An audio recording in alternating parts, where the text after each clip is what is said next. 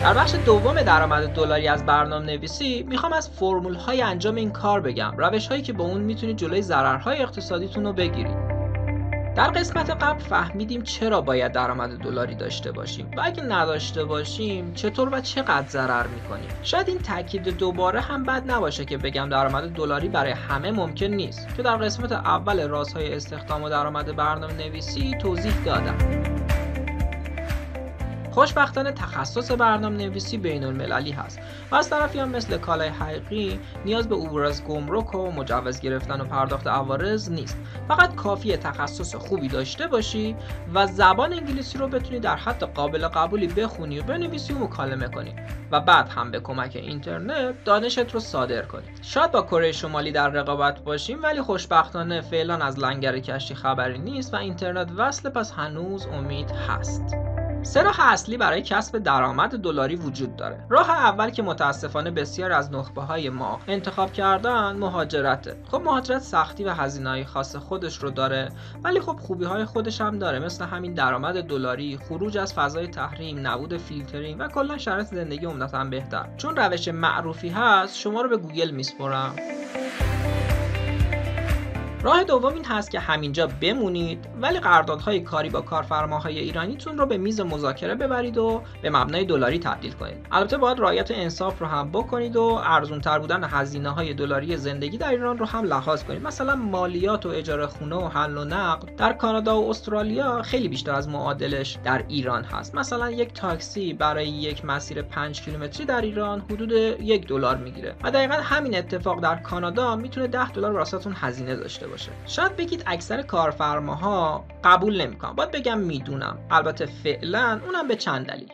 اول اینکه عمده شرکت‌ها خودشون درآمد دلاری ندارن که بخوام به شما به دلار پرداخت کنن، یعنی در توانشون نیست. دوم اینکه هنوز وجود دارن کسانی که حاضر باشن با قیمت کمتری جای شما کار کنن. البته ناامید نشید، طبق آمار و اطلاعاتی که دارم به دلیل اختلاف قیمت بالایی که بین قراردادهای دلاری و ریالی وجود داره و از طرفی هم خروج خیلی از نابغه‌ها از کشور، شرکت‌ها روز به روز به نیروی متخصص محتاج‌تر میشن و این احتیاج طبق همون فرمول عرضه و تقاضا ورق رو به سمت برنامه‌نویس‌ها میچرخونه. ولی نباید یک نکته رو فراموش کرد. اگه پلتفرم فنی شرکت‌ها سطحی متوسط یا کمتر از اون داشته باشه و الزامی به جذب نیروی متخصص نباشه و بشه با همین بچه‌های تازه کار متوسط حالا یکم ضعیف‌تر کار رو ادامه داد، شرکت‌ها راضی به این اتفاق نمیشن. ولی شرکت‌هایی که پلتفرم‌های حرفه‌ای دارن یا میخوان سطح کیفی فنی خوب و قابل رقابتی داشته باشن، قطعاً راضی میشن که همین الان هم خیلیا شدن. ولی خب شاید صبر جایز نباشه و اگر نشد میتونید رو گزینه‌های دیگه فکر کنید.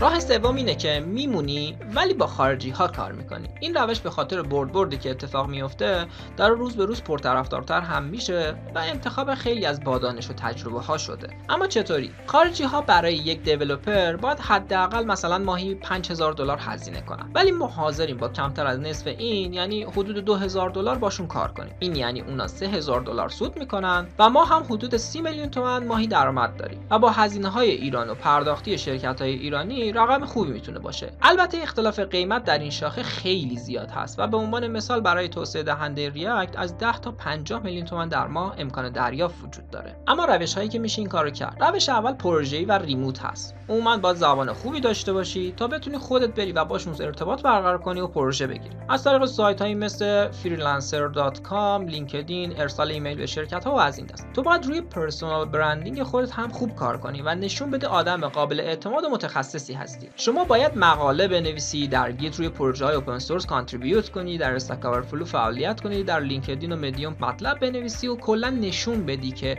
چه چیزهایی بلد هستی. و از این طریق برند شخصی خودتون رو بسازید و بعد به کمک اصول مارکتینگ مخاطبای هدفتون رو شناسایی و بازاریابی کنید.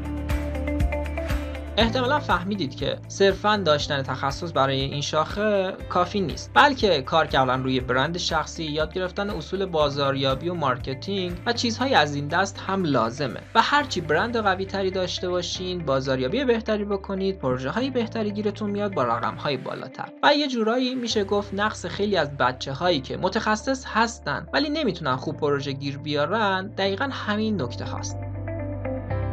البته دوستانم که از این سبک استفاده میکنن گفتم بعد از مدت تقریبا 1 سال تلاش خیلی کمتر از قبل نیاز هست فعال باشید، چون عموما لینک هایی خود به خود ساخته میشه که جریانی از سفارش پروژه ها رو به دنبال خودش داره. حتی دوستانی رو میشناسم که اینقدر خوب بازاریابی و برندینگ میکردن که حجم پروژه های درخواستی بیش از توان خودشون شد و نهایتا تیم تشکیل دادن و بعد رفتن شرکت تأسیس کردن که خود اینجور شرکت ها هم یکی از محل های کسب درآمد دلاریه. البته این شرکت ها سعی میکنن به ریال ولی با رقمی بیشتر از شرکت های ایرانی قرارداد رو ببندن که خب خیلی ها به همین کم هم راضی میشن، ولی تجربه نشون داده اگه مذاکره کنید خیلی مقاومتی برای بستن قرارداد دلاری نمیکنن و یه جورایی میشه گفت به تخصص و توانایی مذاکرتون بستگی داره.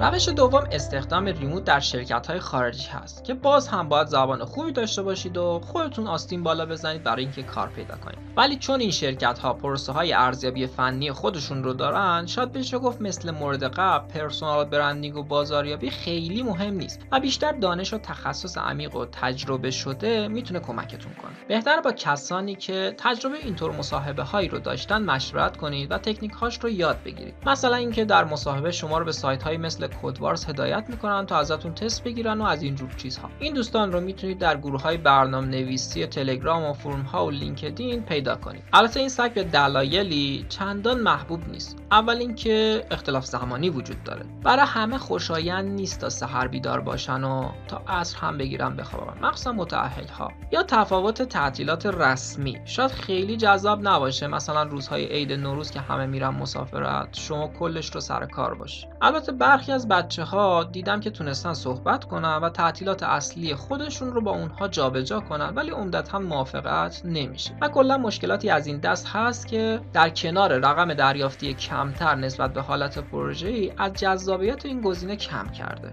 بد نیست این نکته رو برای این روش بدونید که چون دیولپرهای ایرانی زیادی از کشور رفتن، میتونید از طریق اونها هم در لینکدین کانکشن بزنید و این شرکت‌ها رو پیدا کنید که جدیداً میبینم بچه‌ها خودشون میان درخواست میدن، ولی باید بدونید باز هم تقریباً همشون مکالمه انگلیسی رو میخوان، چون پروژه به بخشی از تیم‌ها انگلیسی زبان هستن.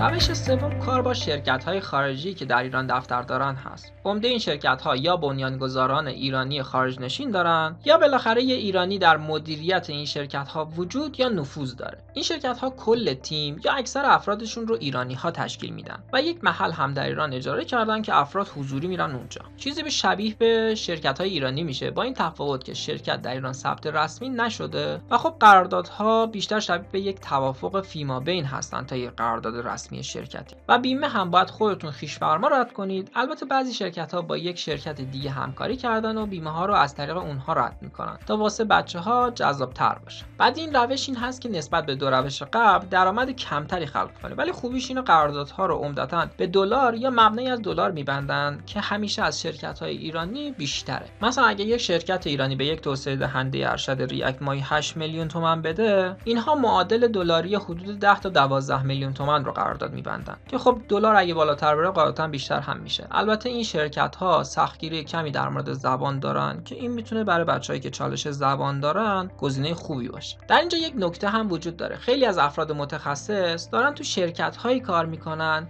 که برندشون برای ما ایرانی‌ها خیلی شناخته شده نیست. پس هر کی در فلان شرکت مشهور کار میکرد الزاماً آدم قوی نیست. شاید نتونسته در این جور شرکت‌ها یا حتی موارد قبلی که گفتم استخدام بشه و کار کنه. البته شاید هم نخواسته و واقعا آدم قوی هست. این شرکت‌ها رو میتونید در سایت‌های کاریابی داخلی مثل جاب اینجا یا آگهی‌های لینکدین پیدا کنید. با چرخ زدن در سایتشون و مثلا دیدن آدرس دفترشون در خارج از کشور یا انگلیسی بودن سایتشون تشخیص اولیه بدین، ولی خب قطعی نیست. برای همین میتونید رزومه بفرستین و در زمانی که واسه مصاحبه رفتین یا زنگ زدن برای مصاحبه بیاید ازشون بپرسید. اگه نبود مصاحبه رو کنسل کنید. تا جایی که من میدونم تمام راه‌های درآمد دلاری در برنامه‌نویسی چیزهایی بود که گفتیم، ولی اگه شما یا دوستتون تجربه خاصی دارید که گفته نشد حتما کامنت کنید تا در قسمت بعد اونها رو بگید. اگه این مطلب واسهتون سودمند بود اون رو با یکی از دوستانتون که پیشرفتش واسهتون مهم هست به اشتراک بذارید. همچنان این پایان ماجرا نبود و در قسمت بعد چند نکته کلیدی در مورد درآمد دلاری مثل روش انتقال و وصول این درآمد خواهم گفت. من محمد ابراهیمی اول هستم و این قسمت سوم از رازهای استخدام و درآمد برنامه‌نویسی بود. حال دلتون خوب، سالتون شاد و خدا نگهدار.